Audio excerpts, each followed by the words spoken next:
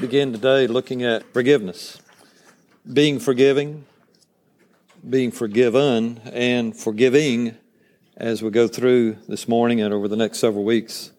I want to look today at that forgiveness is a duty. And so what's a duty and what do we mean by that? And so we just want to take a look, but we need to go back on the second Sunday in April. We go back to there because we began then talking about anger. And we looked at this verse then, and we've been looking at it since. In your anger, do not sin. God does want us to get angry. There are things we ought to get angry about. When we look at the world in which we live and we see sin and disobedience and rebellion against God, we ought to get angry about it. But then, as he says, make sure that if we get angry about the sin, that we don't let it go down we don't let the sun go down while we're still angry. We don't hold on to the anger. We don't keep the anger. We don't harbor their anger. Because if we do, then we're going to give the devil a foothold.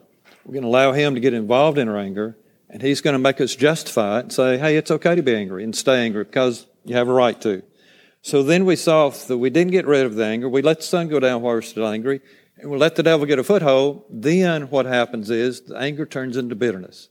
See to it that no one misses the grace of God and that no bitter root grows up to cause trouble and defile many. Because if we let the anger stay, we give Satan a foothold, anger becomes bitterness, and then a bitter root grows up within us. And we become bitter about something or somebody or something that happened.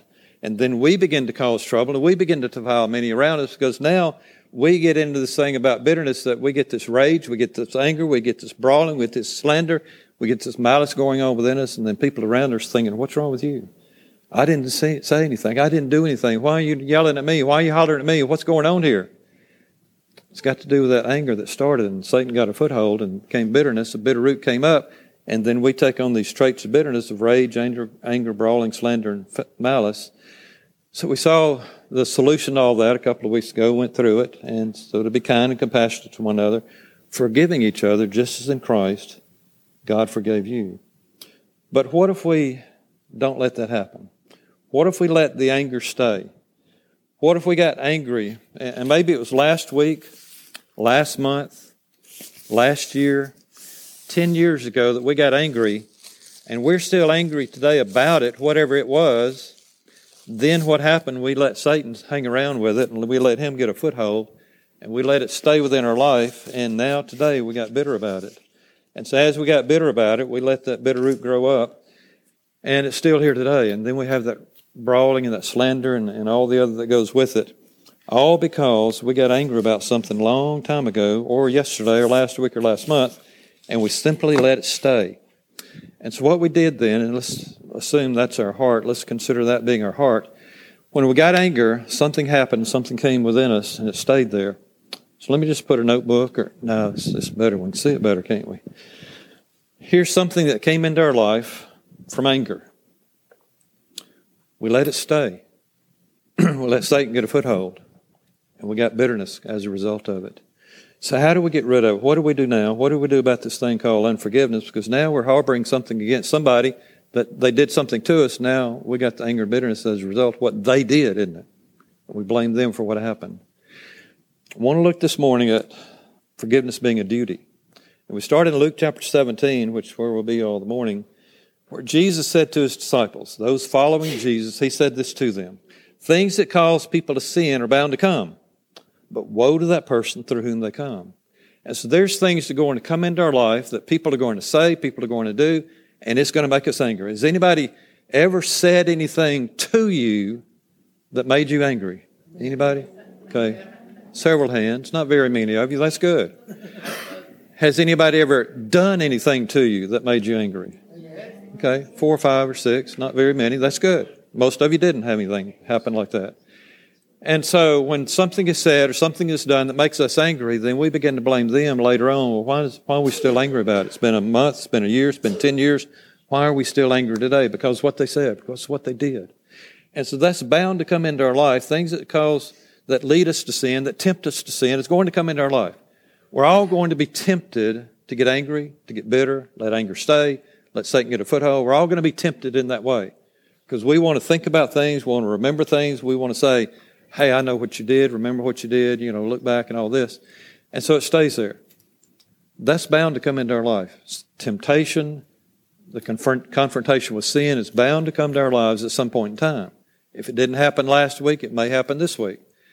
But woe to that person that it comes through or comes into our life too. Woe to that person. What does that word woe mean? Not talking about a horse now.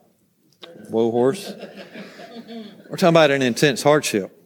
We're talking about some kind of distress. We're talking about some kind of disaster or suffering. And so he's saying there, woe to that person through whom this comes. That person's going to have intense hardship. That person's going to have distress. That person's going to have disaster and suffering because they brought temptation into your life. They brought something into your life that you didn't intend to have come into my life. How did it get there? They brought it in. And so woe to them that bring that to us, whatever it may be. So he's saying, let's back it up then. Things that cause people to sin are bound to come, but woe to that person, that suffering, that hardship is going to come on them through whom they come. It would be better for him to be thrown into the sea with a millstone tied around his neck than for him to lead one of these little ones to sin.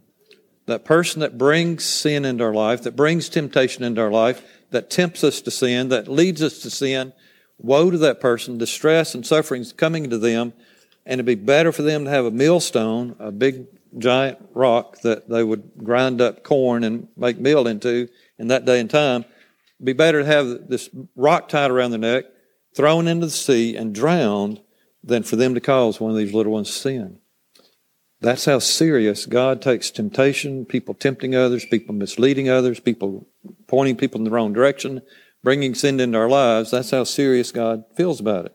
And it'd be better for that to happen to that person than for them to bring temptation and sin into the life of one of these little ones. Little ones meaning who? Little ones could be a child, simply a child. Many times Jesus spoke of these little ones, bring the little ones to me, and this sort of thing. And so often he was talking about children. And so when somebody misleads or misguides or misdirects a child in the wrong direction, then woe to the person that brings that to that child. But also it's talking about an immature Christian. Somebody that's been a Christian maybe for a while, but they're just not growing and maturing and developing in their life like they should. Then something comes along and misleads them because they're not stable, they're not steady in their faith. Then God says, woe to that person that brings that in there. So it'd be better for them to have a millstone tied around the neck than to lead an immature Christian in the wrong direction. Or simply a weak Christian. Maybe there's a weakness in that Christian's life that they haven't overcome yet, they haven't conquered yet, and there's a weakness there. And somebody brings that temptation into the life where that weakness is, and they mislead them, misguide them, takes them in the wrong direction. They said, it'd be better to have the millstone tied around the neck than for them to have done that. Or simply a new Christian. Somebody's been born again, just got saved, aren't in the growth spat that you are. They're not growing like you are. Because they just got saved and they don't know much about God's Word and what He says here and what to do, what not to do. And so then comes that misleading, that misguiding, that temptation coming to them. And God says it'd be better to have a millstone tied around the neck than be misled as a new Christian by that other person. So, let's back it up, start over. Things that cause people to sin are bound to come. But woe to that person through whom they come. It'd be better for him to be thrown into the sea with a millstone tied around his neck than for him to cause one of these little ones to sin. So watch yourselves, be careful, be alert. If your brother sins, another Christian sins, rebuke him. If he repents, forgive him. If he sins against you 7 times in a day and 7 times comes back and says to you, I repent, you forgive him. We're talking about 2 things here then. We're talking about repentance, we're talking about forgiveness. And what we're looking at today for ourselves is being able to forgive, because maybe sometime last week, last month, last year, 10 years ago, whenever it was, somebody misled us, misdirected us, tempted us, and we got angry about it. The anger stayed. We let Satan get a foothold. The anger stayed. We let a bitter root come up. Anger stayed. And now we have this rage and this brawling and this slander, this stuff going in our minds all the time, and we're not forgiving the person that brought it to us. So he's saying, if somebody repents 7 times in a day, we forgive him. So what is this rebuke about? If your brother sins, rebuke him. What does that simply mean? Express a strong disapproval to someone. If you know somebody that's involved in sin, and you're able to talk to them about their sin, the rebuking is simply saying, you know, what you're doing right now goes against God's word. What you're getting involved in right now goes against God's will. How you're living right now goes against God's ways, and you need to repent of that. You need to come out of that. And so however way we talk to them about that, we're simply saying they're going in the wrong direction. They got sin in their life, and God says, here's what you need to do about it. And we begin to rebuke them. We begin to speak strong disapproval of what they're doing, not on our opinion, not on our thoughts, not on what we heard, but on what God says, what God is saying to us in His Word. Here's what that person is doing, and we're trying to talk to them about that to bring them out of it and make things right, you see. So he says, if we find that brother that's sinning, we rebuke him. And if he repents, I need to make sure we understand the word repent. Repent, it's a long definition, but I had to get it all in there. Repent means change our way of life, our lifestyle, the way we're living, the way we're acting, the way we're talking, the way we're living life. It's a change in the way of life resulting from a complete change of thought and attitude and righteousness regarding sin and righteousness. So what happens is a thought process changes. Let's say we enjoy something sinful. There's something in life that we enjoy. And then one day we repent of it, meaning we turn from it. So we leave it alone, we drop it, we put it down, ask God to forgive us of it, and so we leave it there. But it also considers our thought process. We used to think doing this sinful act, doing this sinful way, living this sinful lifestyle, we used to think that it was fun. We used to think it was good. I mean, I can go back before I got saved, and I remember a lot of things I thought was really good at that time. And now I realize it wasn't because of what God says and how God changed my life. And so it changes our thought process. We used to think something was good. We used to think something was enjoyable. We used to think we liked that, whatever that was. We're going toward it, going in that direction. But now we're changing our thinking process. I don't think that's good anymore. I don't think that helps me anymore. I don't think that's good for me anymore. I don't think I want to be involved in that anymore. See, our thought process changes.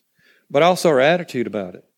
Attitude was, well, it's not that bad. I mean, I see people doing a whole lot worse things than I do. And so that's kind of the way I was. You know, I was doing pretty bad. I mean, I was maybe not at the top of the list, but I was close. And so I would justify it, though. Well, I'm not as bad as this one over here. I don't do all the things they do. And so our attitude begins to say, well, I can justify it. I can make it right. I think it's okay. I'm not worried about it. I'm not hurting anybody with it. You know, those kind of things. And so then our attitude totally changes because our thought process changed. And attitude says, wait, it's wrong because God says it's wrong. We need to leave it alone because God says to leave it alone. And so our whole thought process and our whole attitude about that, whatever that is, that sin, changes.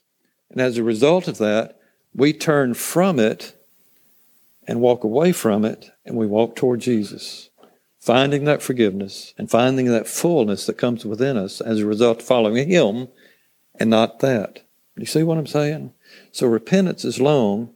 It's changing our way of life. Our whole lifestyle changes. Our whole way of life changes because we had a complete thought process change. We had an attitude change. We saw what sin really is and what sin really is, and then we saw what righteousness really is.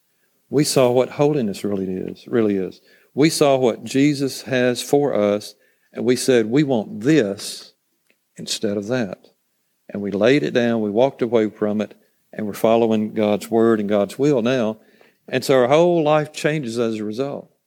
Bottom line, it simply means I'm turning from something, sin, I'm turning to something, Jesus, and I'm walking toward Him rather than walking in the other direction. So, let's go back. So watch yourselves.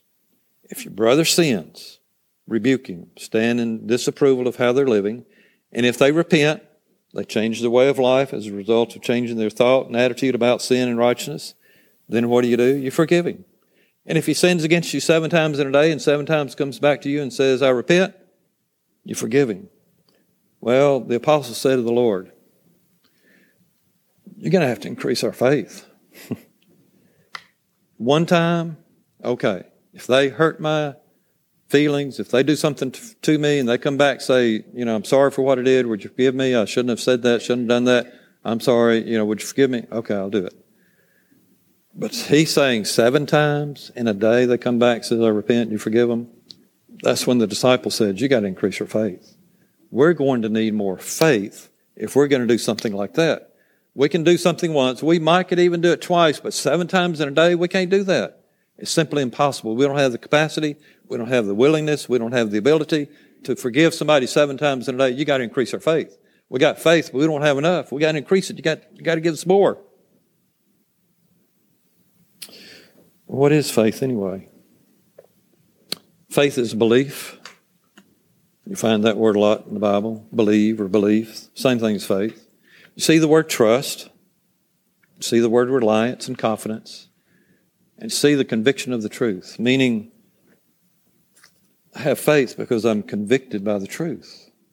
I know what truth is compared to what the world says. I'm convicted about what truth is, and I follow this in faith. And so faith says, I have trust, I have reliance, I have dependence, I have belief in Jesus. And I don't need more, I just need it. Everybody got a little card, I think. Little card says faith at the top. Faith is acting like something is so, even when it is not so, in order that it might be so, simply because God said so. A mouthful, I know. You're going to have to think on that a little bit. That's why you got the card. I've got one. Drew Spillers made them up, or Phyllis, I think, actually did it. Drew got the credit, but Phyllis, I think, did it. And so she redid them last night again so that you would have these today because of what we're talking about. And I had one from the previous time I gave them out. I got it on my desk. And so when I was looking, just kind of glancing back over the notes last night, looking at this morning, I saw this and I said, wait, I need some more of these for you to have some. So I called, they put it together, and here they are. So it's a tongue twister. Take some thought. Think about what it's really saying. But then let's look at the bottom too. Your faith must always be directly tied to an action done in response to a revealed truth. Otherwise, it's not faith. And so what the disciples were saying here is that we need more faith. We just don't have enough. We need some more. And Jesus simply saying, no, you got enough. You got this belief, don't you? You have this trust in me, don't you? You have this reliance in me, don't you? You got to increase our faith. We need more trust, more reliance, more confidence. We either have it or we don't. Today, we're either trusting Jesus or we're not. We're either relying on Him or we're not. We're either dependent on Him or we're not. We either have a relationship with Him or we don't. And so that's where this comes in here, that it's always done always to be directly tied to an action done in response to revealed truth. And so what Jesus was saying to them, your faith is going to be put into action by what you do by forgiving this other person, or where's the faith at? By having faith, we're trusting Jesus. Jesus, you don't know what they did to me. Way back here, they did something to me and I got very angry about it. They said something to me and I got very angry about it. Not only that, but I was still angry the next day. And the next day and the next day. And Satan says, good, I'm going to come in there and I'm going to get involved and I'm going to make this a place that gives me an opportunity to stay and just harbor this and hold on to this. And therefore a bitter root comes up and it stays there and we get bitter over time. And then all that other comes out of there, that rage and that slander and everything comes out of that. And there we are today then with that bitterness. It started out one day, one event, one thing was said, one thing was done, anger started. And now Jesus comes along and says, wait, hold on. You need to forgive that person. We're going to have to give me a whole lot more faith than what I got right now. You don't know what they said or what they did. This has been going on a long time. And he says, no, you either got faith or you don't got faith. I know that wasn't good English. But faith says, I'm carrying out what God wants me to do in action. To do it, to put my faith into action. Say, Lord, okay, I believe in you. I trust you.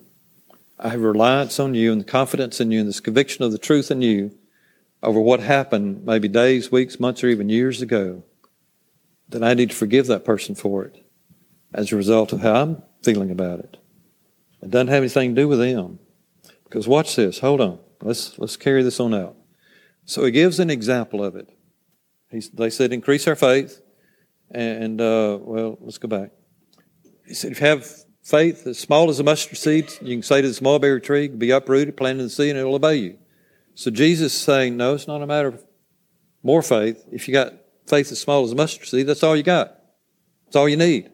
You don't need any more. Faith is simply belief, trust, reliance, confidence in God. So he gives us an example. He says, hold on, let me just help you understand then and now. He says, suppose one of you had a servant plowing or looking after the sheep. You know, you have people working for you, and you got a bunch of crops out there, you got a bunch of sheep out there, and you got one of your servants out there that's working for you, and they're plowing the ground, and they're feeding the sheep, okay? Would he say to the servant when he comes in from the field, come along now, sit down and eat? You're the owner, you're the employer, and this servant's through plowing and through feeding the sheep, and you're getting ready to sit down to your meal that's being served to you, and are you going to tell that servant, hey, come on over here and eat with me? Well, he's saying, no, you wouldn't. Would you not rather say, prepare my supper, servant, you work for me, you prepare my supper, get yourself ready, wait on me while I eat and drink, and after that you can eat and drink. See, your job's not done yet. You're not through working today yet. You still got some more work to do. You still got to cook my supper, wait for me to get through eating, then when I get through eating, you can eat.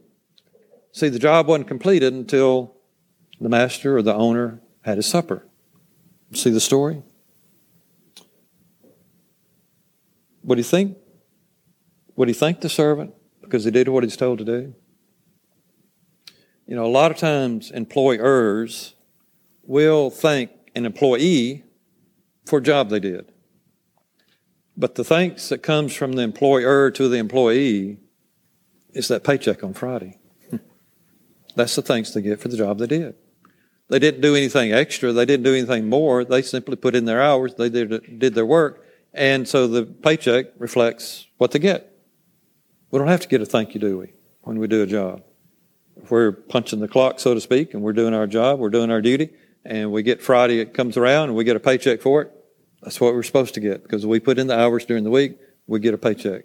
And the boss doesn't have to stand there, shake everybody's hands to come through picking up their paycheck. Thank you for working this week. Thank you for working this week. Thank you for working this week. He don't have to do that. Paychecks, the thanks, you see. And so he's saying, would he thank the servant because he did what he was told to do? You were told to plow, feed the sheep, fix my supper, wait on me to feed my supper, give him my supper, and now you can eat. Thank you for doing all that today. It's his job.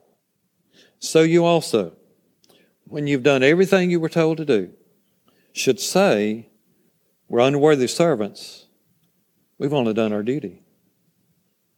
So he's saying to the disciples, if somebody sins against you, rebuke him for it. If he repents, forgive him.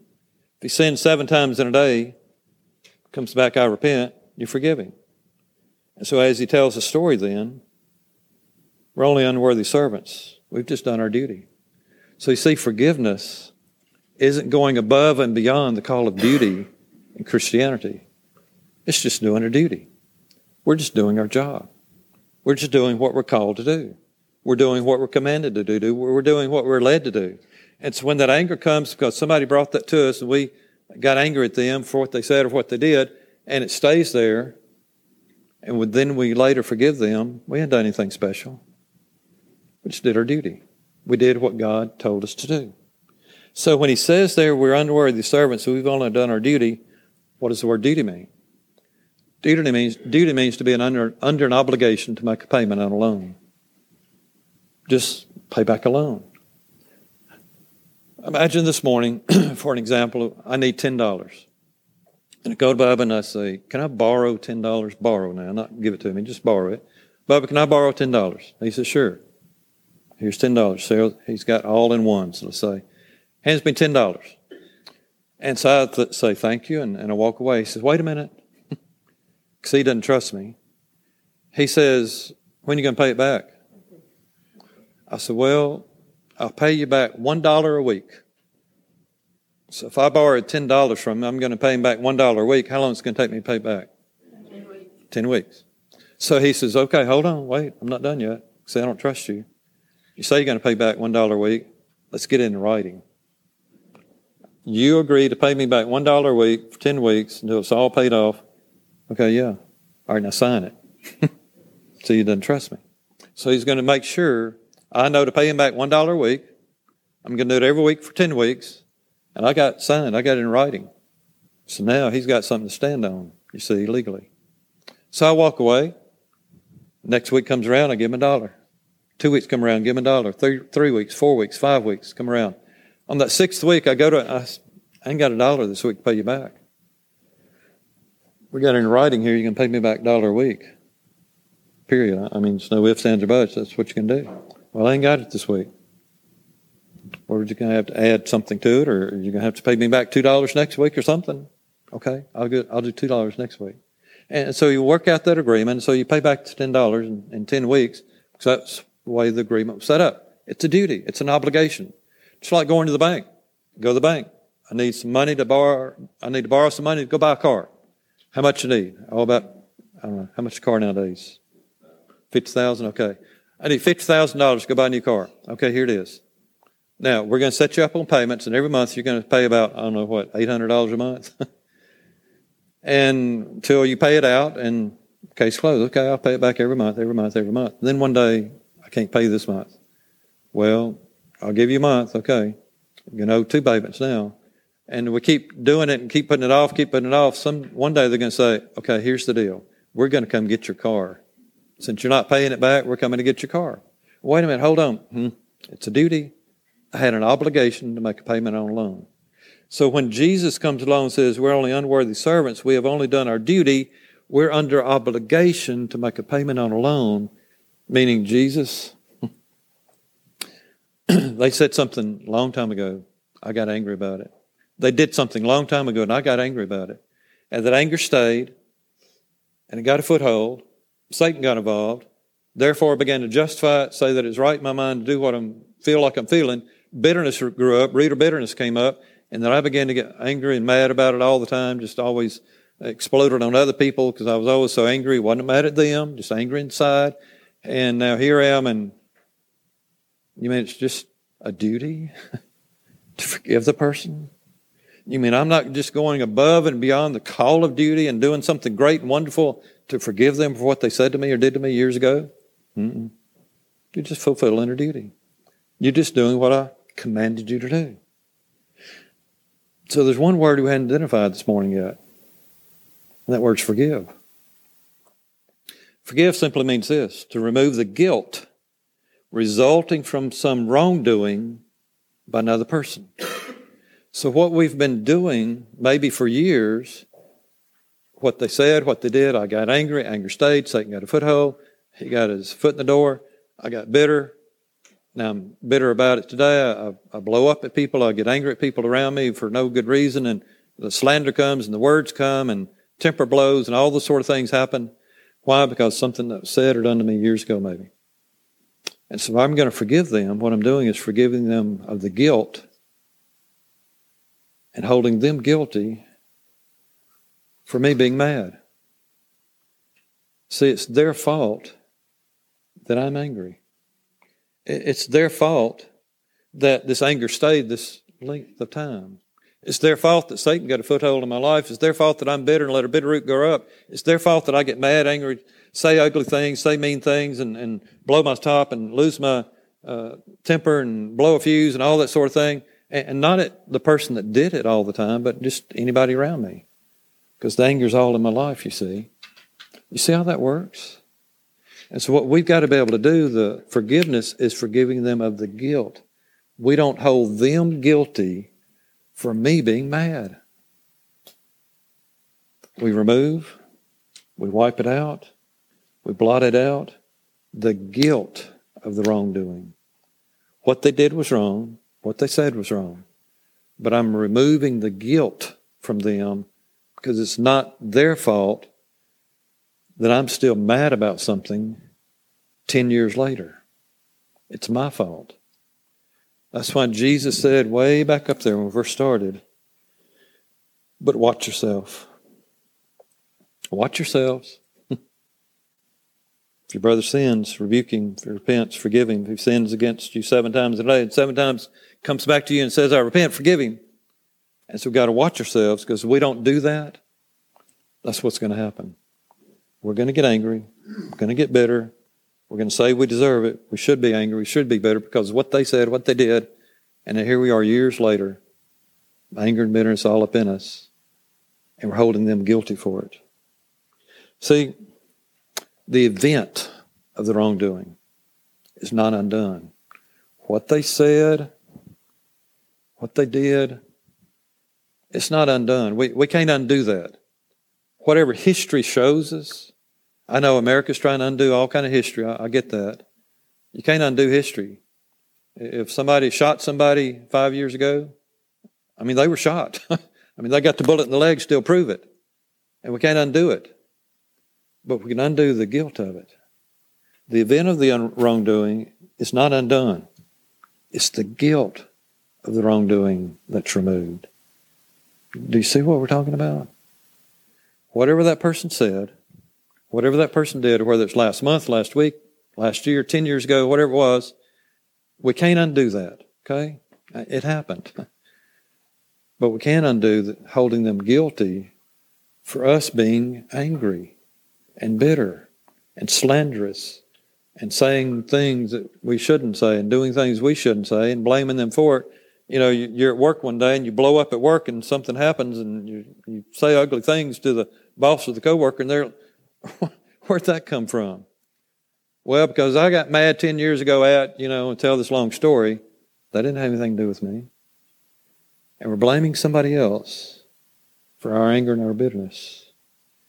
So we're removing the guilt from them, placing the guilt on us, and saying, hold on, wait a minute. I'm angry today because I made a decision to stay angry. I'm angry today because I let the anger stay and let Satan get a foothold, and I became bitter over it. I let a bitter root grow up in my life because I got angry and stayed angry. And it's me, isn't it?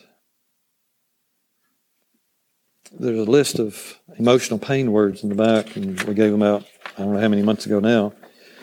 Emotional pain words. And I've handed this out to people that I've counseled with before and asked if there's any emotional pain words that they see, like, do you feel like you always do wrong? Do you feel angry? Do you feel betrayed or confused or defeated or insecure or powerless or neglected or left out? All those words that we get in our life sometimes. We just feel this stuff, and that's why we do what we do.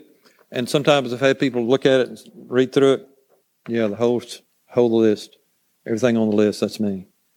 And so what happens is we get all this stuff going on in our life because something happened way back here, and then we get involved in a setting with people around us doing something, and nobody's got anything to do with what happened there, and all of a sudden we lose it.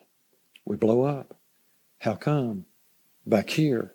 Not what's happening right here, right now, because we've got pain in our life that we're blaming somebody else over here that brought this into our life, and it wasn't their fault.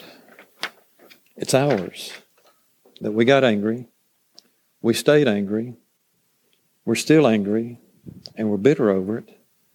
And Jesus comes along and says, you got to release them. You got to forgive them. It's your duty. It's what we're supposed to do. So the event of the wrongdoing is not undone, but the guilt is removed from the person. So we no longer hold the person guilty for our anger, our bitterness, and our unforgiveness. So many times we blame the other person. You know why I'm angry today? Well, I'll tell you why I'm angry. This, and this happened. You said this and you said that. Or we're telling somebody else, they said this or they did that. And that's why I'm angry today. We're angry because of us. Anger to bitterness to unforgiveness. And the only cure for that is forgiveness. Forgiving them of the guilt, holding them guilty for us being angry, bitter, and unforgiving. See, the focus of forgiveness is on the guilt, what happened, on the guilt of the wrongdoing, not on the wrongdoing itself. Because you can't undo it. If somebody shot you in the foot, you got shot in the foot. You can't undo that. You can't have anybody say, I'm sorry, you can't take that bullet out of your foot now. It's there. You can't undo the wrongdoing. It's done. But we can undo the guilt. Holding somebody guilty for us being angry mad, upset. So forgiveness is simply our duty, our obligation in obedience to God.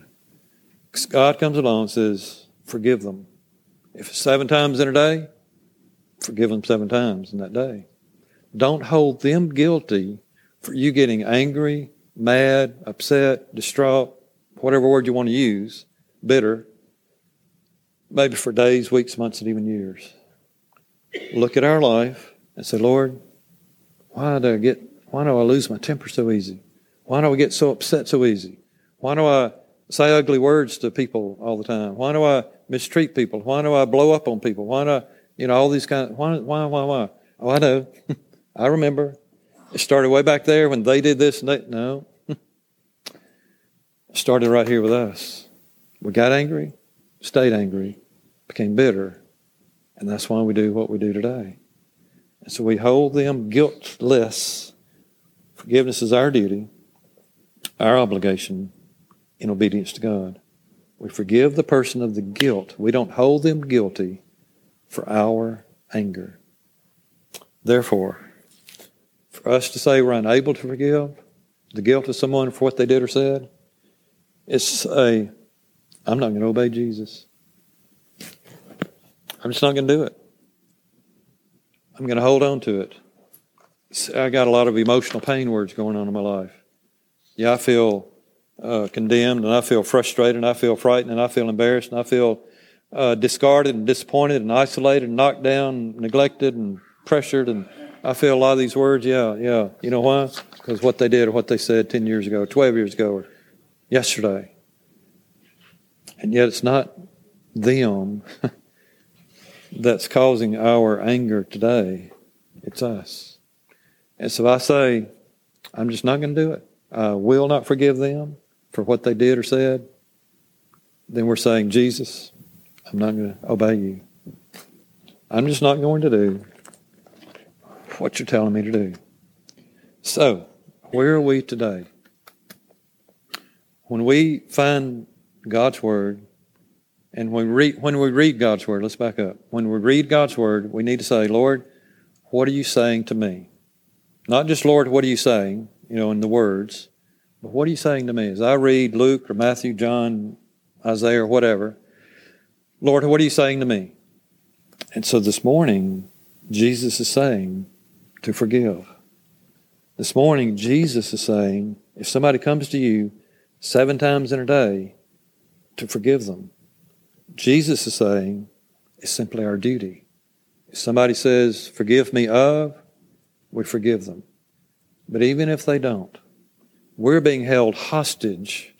We're kept in prison by our own anger, bitterness, resentment, and all this other stuff that goes with it because of what somebody else said or did. And we have to release them and set them free from the guilt. It's not them that's causing it. It's us. And so when Jesus comes along and says to forgive them, we're either going to obey him or not.